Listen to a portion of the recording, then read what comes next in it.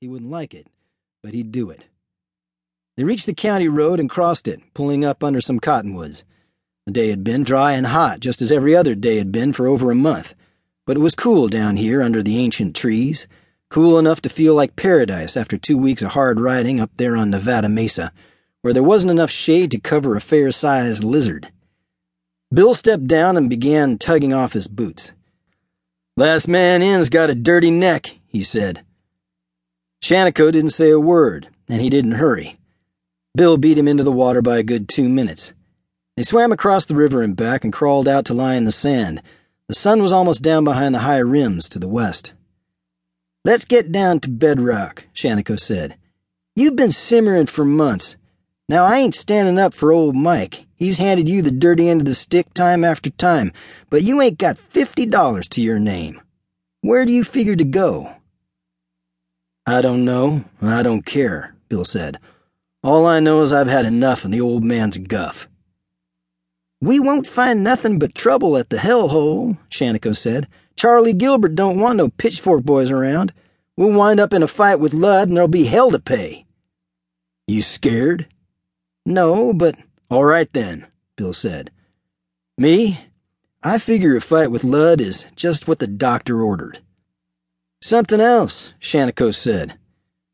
"What'll happen to your sis if you pull out?" "You've always been sweet on her. You could stay and cut Turk out." "A big chance I'd have," Shanico said bitterly. "He's got her roped and tied, looks like." "Well, I've said all I can to stop her. She's a big girl now." Shanico picked up a rock and threw it into the water. "There's another thing. Old Mike ain't gonna live forever. You pull out now, you'll be throwing your half of the outfit right down a gopher hole. You call that smart?" "I don't give a damn how smart it is. I tell you, I've had a bellyful." Bill got up and began to dress. Shanico said, "I ain't blaming you, but I sure don't like to see you do something you'll be sorry for an hour after you ride off. You will be, and don't you forget it." "Why?" "Because old Mike's your dad." "It wasn't his fault, and it wasn't mine," Bill said testily. "Now quit preaching, will you? I'm going to have myself a time tonight." Shanico let it go at that, but he rode along.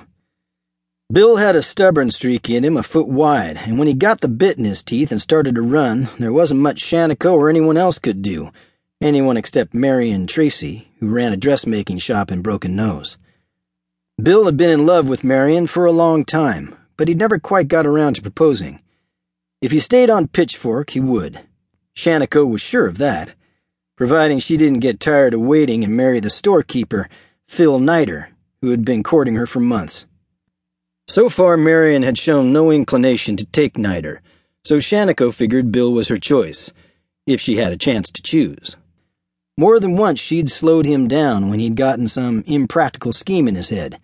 Shanico considered riding into town and telling her how Bill was talking, then gave up the idea. He knew what Bill would say if he found out. They crossed Sundog Creek, that had dug the canyon between Nevada Mesa and Sundown Mesa on the east, and emptied into Skull River half a mile below the hellhole. The sun was showing a thin rind above the horizon when Bill and Shanico reined up in front of the hellhole and tied. It was a ranch house on the riverside of the road, dilapidated and in need of paint, with some corrals and outbuildings behind it. It was ordinary enough in every way except for the tightly fenced pasture behind the house. The pasture held over 100 calves, and the talk was that when a man wanted some fun in the hellhole, he found an unbranded pitchfork calf, brought it in, and gave it to Charlie Gilbert, who slapped his brand on it and turned it into his pasture.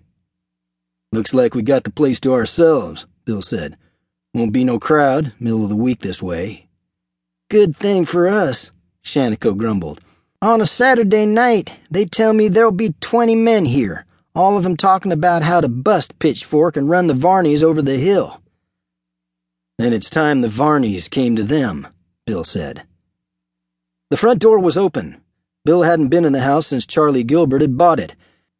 Outside, it appeared as run down as ever, with half a dozen Plymouth Rock chickens scratching in the dust of the barren yard, and a scarred tomcat that sat on a corner of the porch giving himself a much-needed bath.